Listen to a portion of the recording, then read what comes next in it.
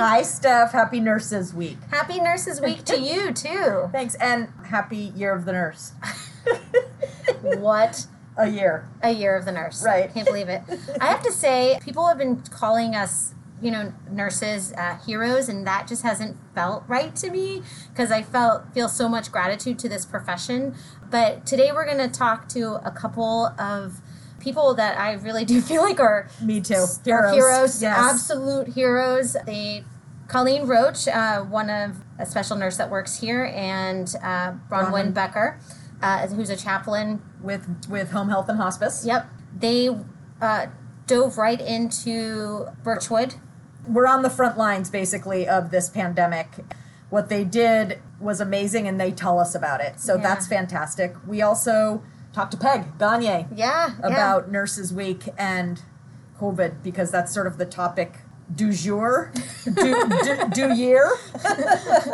I mean, can we not talk about COVID? Right. It's just, it's everywhere. Right. And then Michelle Monaghan, the MPG chair, and she's going to go over Nurses Week and how the hospital is providing gratitude to this wonderful profession of ours. Do have to admit, I love being a nurse, and I am so grateful. I'm grateful to you, Leslie. I'm grateful to my Steph and I coworkers. sometimes after work will be carpooling, and I'll sit in the back seat so I'm 6 feet away. And we'll both be like, we love our job. We talk about it. But it's really been evident to me how amazing our colleagues are and how they support all of us and we support them. And I'm brimming with love. Yeah. Anyway, there's a few technical difficulties just with Skype, so bear with us with the little bit of texture that's added to this podcast. Happy Nurses Week to all of you out there. Absolutely. And we have so much respect for every one of you. Keep fighting the good fight. Okay. Hi, guys. Hi, Bronwyn. Hi, Colleen. Hi, Leslie. Hi, Steph. Hi, Steph. Hi, Leslie. Hi. So we just wanted to, why don't you introduce yourselves? Sure. My name is Colleen Roach, and I'm a nurse on the Medical Infusion Center on SHEP 4. Yep. I'm Bronwyn Becker, hospice spiritual caregiver for UVM Home Health and Hospice, and per diem chaplain here at the hospital. Great. Thanks, guys. Well, thank you so much for being here today. I know absolutely. This is for everybody out there. This is our second attempt at this, so we really appreciate you guys coming to talk to us today. The technical difficulties with Skype recording, right? Yeah, everything. Your job is so much harder. Instead of just inviting people into your recording studio, now you've got all this technical stuff you've got to overcome. Exactly. Well, we gained some new skills out of it, so that's the bright side. Yeah, pandemic positives. Yeah. Let's start, Colleen. I kind of wanted to start with the phone call that you received to do the work at Birchwood, what that looked like, what it felt like, and if you could just describe that for us, that would be great. Sure. Yeah. So back at the beginning of April, what happened was Birchwood was hard hit by COVID. So as we now have learned, it spread fast through the building, and UVM Medical Center was approached that Birchwood was having essentially a crisis at their facility and that they were requesting some support from the medical center. So through the leadership of Bob Bramling, the head of palliative care here, he quickly kind of wanted to deploy a palliative care team to go in and help Birchwood, kind of knowing that with the population there having so many comorbidities and just sort of the seriousness of COVID, that palliative care could really be utilized at their facility. So the call came out to me on a Sunday morning, and we had to make the decision, and also to Bronwyn. They were looking for some nurses that had some palliative care background. Also, we had 3 nurses, a chaplain, and a physician that started the team. And the call went out on Sunday, and we had to start on Monday morning. So it was a quick turnaround. And, when you have to make a decision like that, I think you just kind of look inward and say, what's my answer? And being a nurse is a big part of my identity, helping people in time of need, and Birchwood being the place in our community that really needed support. I just said a quick yes. And how about you, Bronwyn? What was your thinking around making the decision to go in? I was asked, I was invited to be part of this team this collaborative team offering support to people who are willing to open their homes to us, work with us to care for, I think, some of the most vulnerable people in our community. It felt like a great privilege to be invited. So I said yes. And I know, like, was there any fear or apprehension about doing that work? I mean, I know my feelings around it would be very much nervousness, and it's kind of a scary time. So was that at all part of this at all? My sense in listening to the stories from folks not only on our team, but the Birchwood staff who continued to show up for their shifts was that there's a Greek poet named Constantine Cavafy who said, for some people, the day comes when they have to declare the great yes or the great no. And it's clear at once who has the yes ready within them. And saying it, they go from honor to honor, strong in their conviction. Mm. And my sense is that everybody had to, as Colleen said, look inside, but that yes was there waiting, and there we were. Wow. That's awesome, guys. And Bronwyn says it very eloquently, but I was scared. I'm just going to say it like that.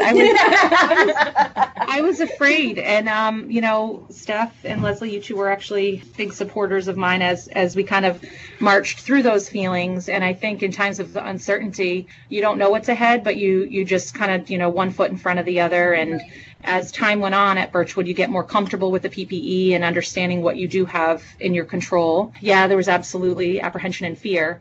But once you get in there and start doing the work, that kind of goes away. You're able to focus on what's in front of you. Right. And there was really amazing work that was happening inside that building. So tell us a little bit about the work that was happening inside, like what you did, what the staff there was doing. Tell us about that. Okay, so what happened when we first got there was Birchwood was in crisis.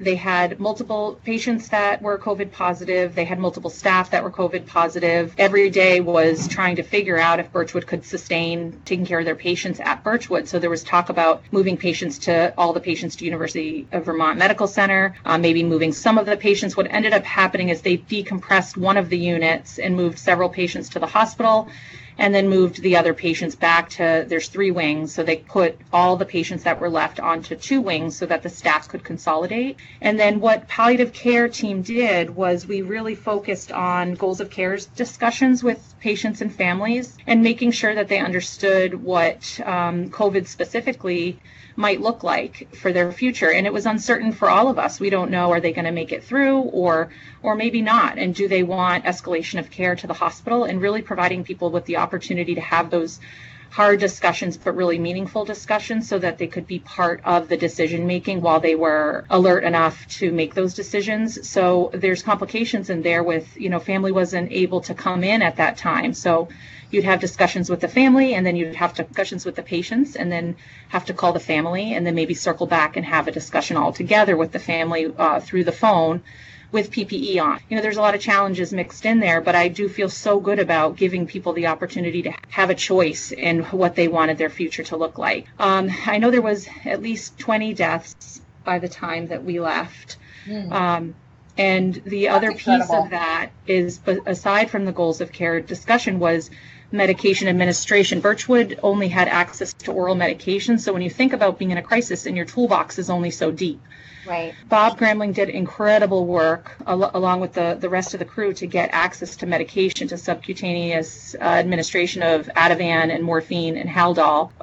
Home health and hospice nurse Sue Tebow, who was really instrumental in getting the subcutaneous access kits. We were able to administer medications to patients when they were in crisis because the COVID symptoms come on quick. Shortness of breath, hypoxia, and also a lot of secretions so that oral absorption of medications wouldn't work as well. We were able to get the subcutaneous sets and give the proper medications to support people and aid in a dignified end of life, or not always end of life. Some people just needed some medication to help with breathing, and then they would turn around and get better. So I really do feel like the work that was done from our team was just helped to make a really bad situation better. Yeah, so that was meaningful work. Incredible. That's incredible that some of it aided in a dignified and comfortable death, and some of it aided in actually turning people around from COVID, the symptoms of COVID to enable them to actually live, right? Yeah. Without having to be put on respirators or any of that kind of stuff. So maybe without that intervention of a deeper toolkit, it would have 100% looked very different. Yeah, I think so. And the last piece of that was that we were towards the end of our time when the crisis started to settle a bit, and the staff at Birchwood, they got access to the subcutaneous medications for their facility. And then we did some teachings, show them how to do the subcutaneous administration. We were there for 4 weeks. I'll turn it over to Bronwyn because she remains there for one more week to do some more of her work with the staff at Birchwood, but being able to give them the tools to do the work because they are able to do the work. We just needed to help facilitate to get them what they needed. I have 2 questions. Well, who made up the palliative care staff? I know we touched on that a little bit, but who were those people? So on those first few days when we first went in, it was a team of 5. So like I mentioned, Bob Gramling, the physician, led the tribe in there. And then the 3 nurses were Laura Laudy, myself, and Sue Tebow from Home Health and Hospice, and then Bronwyn, who kept us all grounded as the chaplain, including the staff. And then we had several physicians from the palliative care team join us those first couple weeks, including, and Bronwyn jump in, we had Patty Whitney, Steve Burns, Ann Laramie, Belle Matheson, Barry Neville, and then we had 3 additional nurses join our team, Mark Reitman, Alyssa Smith, and Renee Woodard. So we had an RV parked out back. We're a team of nurses. That was Bob Gramling's idea, right? To set up the... Oh yeah. He's a cowboy. So he called us the palliators. The RV was our tour bus. We were pretending we were a band. Yeah, we had some fun along the way, as healthcare workers do. We always find humor any situation we're put in. So, and I don't think everybody knows. I mean, you guys pretty much lived in that RV. There was somebody there 24 hours a day. Yeah, that is true. So, Bronwyn, I know that part of what makes us human is our physical, our emotional, and then our spiritual health. Our physical health, nursing is helping to take care of there, and you were helping take care of the spiritual health and life of patients. Can you talk about that a little bit? I really see my work as supporting often the spiritual care that others are already doing. So I think one of the stories here was the way that I think comes back again to collaboration and hospitality. Hospital, hospice, hospitality all find their root in a word that means friendliness to strangers or guests, right? And Birchwood's welcome of the palliative care team made possible that support for, in those first weeks, what the staff maybe wasn't able to do themselves, and then that turning over of skill and capacity to in-house staff now that are so skilled and so ready to care for people who are COVID positive in our community, and they're ready.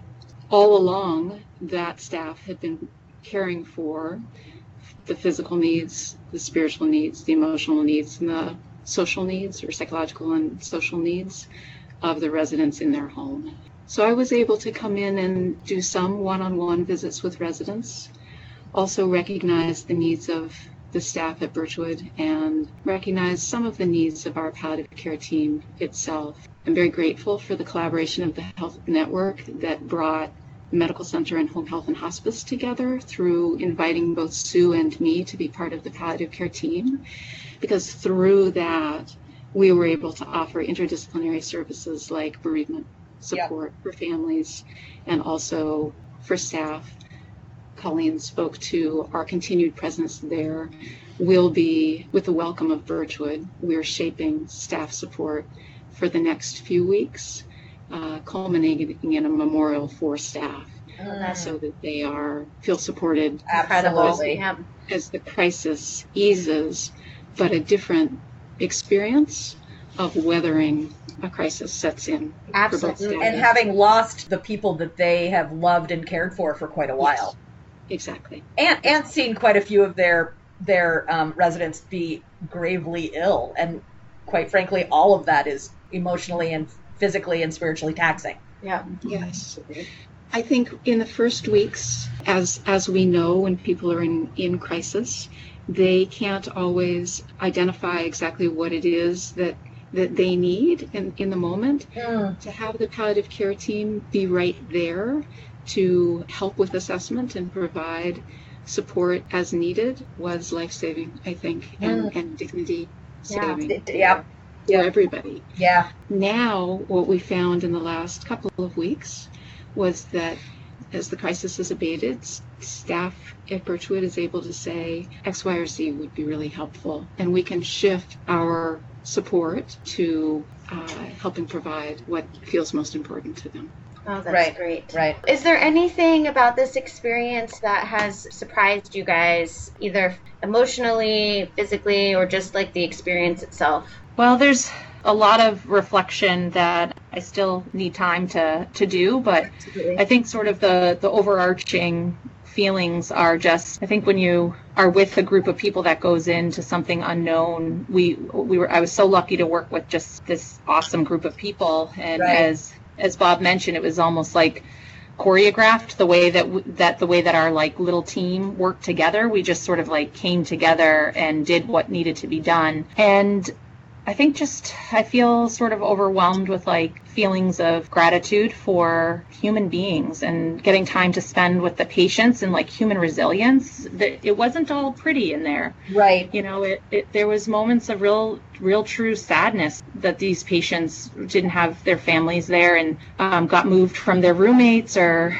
lost friends, right? These people are residents. They live in these homes, and I walked the hall with a patient on one of the last days, and he looked in the room and noticed that somebody wasn't there that he used to spend time with and eat meals with, and just kind of being with people during these really like heartfelt moments that are sad, but also just like I said, the resilience of the human spirit, and people keep digging deep and they keep finding meaning and they keep moving forward, which is what we all have to do. So I feel really privileged to have been in a space with people during this trying time. I just love people. I think that's what I'm left with, is I just really, I just love people. Yeah. Well, Yes. I know, and I'm sure I'm going to speak for Leslie too. We are so grateful for all of you to do this work. I am privileged to know you guys, and we so appreciate you willing to share your story and the story of all of those beautiful people at Birchwood. Right. And I can say from my end, having a mother-in-law there who was COVID positive, and knowing that you two and Bob Gramling and Laurel and Alyssa and Mark were in itself, just personally for me, is one of the biggest gifts I've ever had. I mean, knowing that I couldn't go in and I needed to relinquish control to people that I trusted immensely was huge for my family. So thank you. Yeah. Very much. I mean, I can't. And she's 92 and lived. She made it through. She made it through COVID. God bless her. Unbelievable. Steph, one of the things that I'm left with is the clarity about how much love there has been in that building, right from the beginning. Yeah. Bob Gramling said at one point, "It is a place just dripping with love." And you asked what I'm left with, and it is a sense of gratitude for having been invited into their home to help support them in loving their people and being loved back.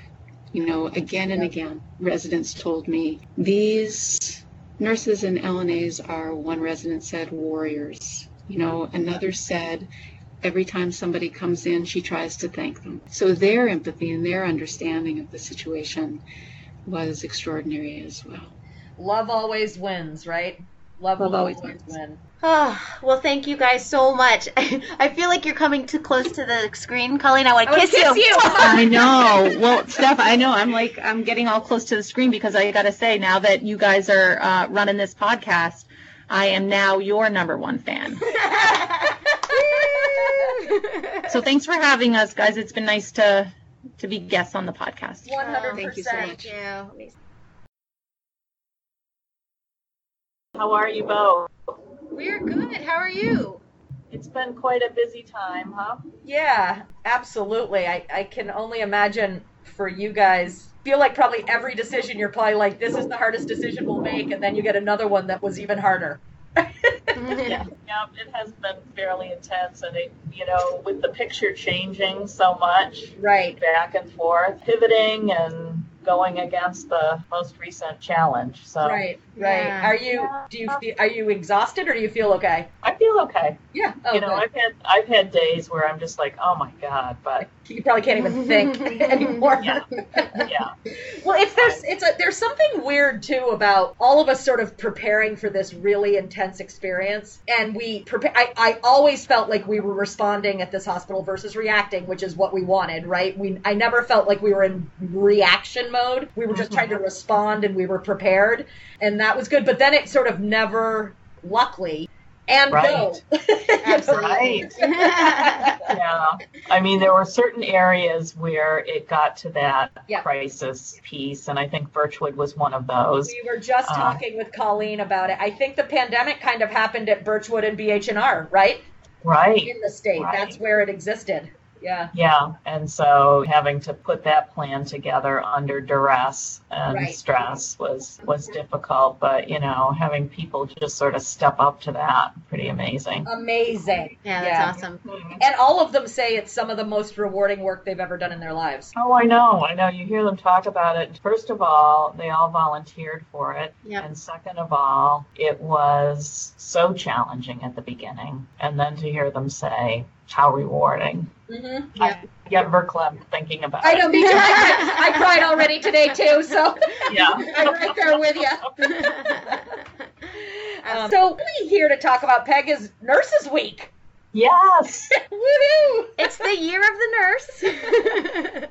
Year of the nurse. It's just been amazing. All of the press, and the nursing stories that are out there, just really tough stories and inspiring stories about nurses. How great. Exactly. Yeah, it really is. It highlights the challenge, the beauty, the resilience of the profession. Yeah, absolutely. It's just so it certainly is so appropriately the year of the nurse. Celebrate in such a different way this year. We're not going to be able to get together and No. eat cake or whatever else. I told Michelle I just want a Nurse Blake hug this year, like we just all want that collective hug. But we're looking at some other ways to virtually celebrate, and we will do our scholarships and awards, but it's just going to be on a different schedule, and in a different way. We'll come to you instead of having big collective events, which we're not going to be able to do for a while. Right. Right. That's great. So what thoughts do you have about Nurses Week going in for the hospital? What are your feelings as our fearless leader? Yep. What advice do you have for us moving forward from this crazy time? We're not out of the woods by any respect, but I feel like in some ways we have a tiny bit of breathing room right now. Yes, well, I think we know so much more than we knew at the beginning of this, and all of the experience that we have gained from living through the uncertainty of will our PPE supplies and the way that we're using them really protect our staff. Yep. And we have an answer to that. Really haven't had any staff on the areas that we're providing direct care to COVID patients who have come back on positive. So I'm feeling solid about that. Had nurses come together and put together guidelines for the care of the COVID patients and get that work off the ground. Now it's a matter of figuring out how we maintain that COVID readiness and capacity, along with restarting all of the other services and care that we provide, for patients in the community. So I think that work is beginning, and it's going to be really important to do it in sort of a staged and thoughtful way. Mm-hmm. As we get more people in the environment, we've set up the environment to deal with that, so that we have the right sort of physical distancing and maintaining the safety for our staff and our patients. Our colleague Jamie Kelly said if we couldn't trust the PPE, we'd be in trouble. But because we know that we can trust the PPE and we're doing that right, like our job, it makes our job 100% easier. Yep. Because we are able to say we trust this. Right. I mean, that PPE committee meeting every single day just about what have we got for supply and what are our priorities and how are we going to use this, and then staff having to, okay, it's now we're doing this and now we're doing this as we went through it was really difficult but necessary. And now I think we've landed in a really good place in terms of our supplies and our protocols, and so I feel good about that. Mm-hmm. Yeah. So is there anything that you want to tell the nurses out there right now? Well, one big thank you. I think it's been amazing to see how nurses really leaned in to meet the challenge in so many different areas. You know, I think about the reconfiguration work down in the ED so that they have their isolation triage track, and I walked through there several different times, and every time I went down there it looked different. There was a new building, there was a new structure, and had teams of nurses who were part of making that happen. And then walking up on McClure 6 just before their first COVID positive patient arrived. The message there was, Peg, we're ready, we've got this. Just that confidence and that commitment. I think the MICU went through all kinds of reconfigurations with the number of COVID patients that they had there, and rounding there on nights and seeing a nurse with a mop in her hand. Oh my gosh, yeah. Just sort of doing all the surfaces and everything and just do what needed to be done during that time. It was just pretty amazing. And we already chatted a little bit about the Birchwood experience, but again, having people volunteer for what they knew was going to be really difficult work and keep showing up and help us work through some of the challenges there, inspiring. So it's a huge thank you for the efforts of this challenge that we faced. And as we pick up and go forward together, more of these kinds of challenges. Right. But I think the confidence that we've got the right team to handle it. That's great. That's true. I do feel like especially grateful to the people that we work with. I think that our colleagues are incredible, right? And I also feel like, Peg, we're standing on shoulders of giants. Yeah. So I appreciate that too. Yeah. Well, and I think interesting to round over in the Miller building, for example, where the impacts were there but more subtle, and also feel the strength and the commitment of those nurses there who were taking on new patient populations, or having to close down their unit for a period of time and combine. We had the Miller 5, Miller 6, different set of challenges that they were facing with this. And I think across the board really stepped up. So, and happy Nurses Week. Thank you so much, Peg. We appreciate you. We are grateful to you for your leadership. Absolutely. And happy Nurses Week to you. Happy Nurses Week to you too, yeah. Thank you both. Take care. Take care. Bye. Well, hi and welcome. Thank you. Thanks for doing this. Absolutely. It's nice to hear your voice. Last time we got to do this in person. I know. How is the MPG world going? It's going pretty well. It's obviously very different right now. It's kind of funny when, we started the year in January, I was so nervous about how the year was going to go, wondering what it would be like, and never did I imagine that this is what I would have to be dealing with as chair for NPG. We haven't had meetings last month, and this month we're not going to either, and hoping to start back up this summer, get things back on track. Everything's kind of on pause right now. So for my part of it, I've just been trying to work on Nurses Week stuff, and also just kind of plan, once we start back up, what it's going to look like, how we're going to dive back in, kind of how we're going to make up for lost time, get back in the groove of things. Right. For everybody. Talking to Leslie about what a year of the nurse this is. It's kind of funny how they picked the theme last year, obviously not knowing the year of the nurse, year of healthcare in general. Yeah, crazy. Nurses Week is looking a lot different this year. We can't do the stuff we've done in the past where we have a lot of different gatherings and events and celebrations, our award ceremonies and bringing speakers in. And we've had to come up with alternative ways to try to still celebrate everyone and celebrate our nurses, stick with the distancing that we're becoming so used to right now. So yeah, we're trying to do, we're going to do some visual like recognition pieces around the hospital, around the main campuses, and kind of utilize our social media to do some recognition. Peg's going to host, Peg Gagne, our CNO, is going to host a virtual town hall. So it's going to be a chance to kind of chat with her, and she's going to, you know, do some reflection on our nursing staff and recognition there. So we're also going to be sending out a virtual calendar to our staff that's going to provide daily links to different videos and different webinars that our nurses can go to each day. So the links are going to be a variety of them. Some are going to be funny, some are going to be inspiring, some are going to be educational, like professional growth, personal growth. It's a whole variety of different types of videos and things that you can visit just to kind of celebrate our profession and celebrate us as people. Oh, that sounds wonderful. That does sound great. Things to look forward to.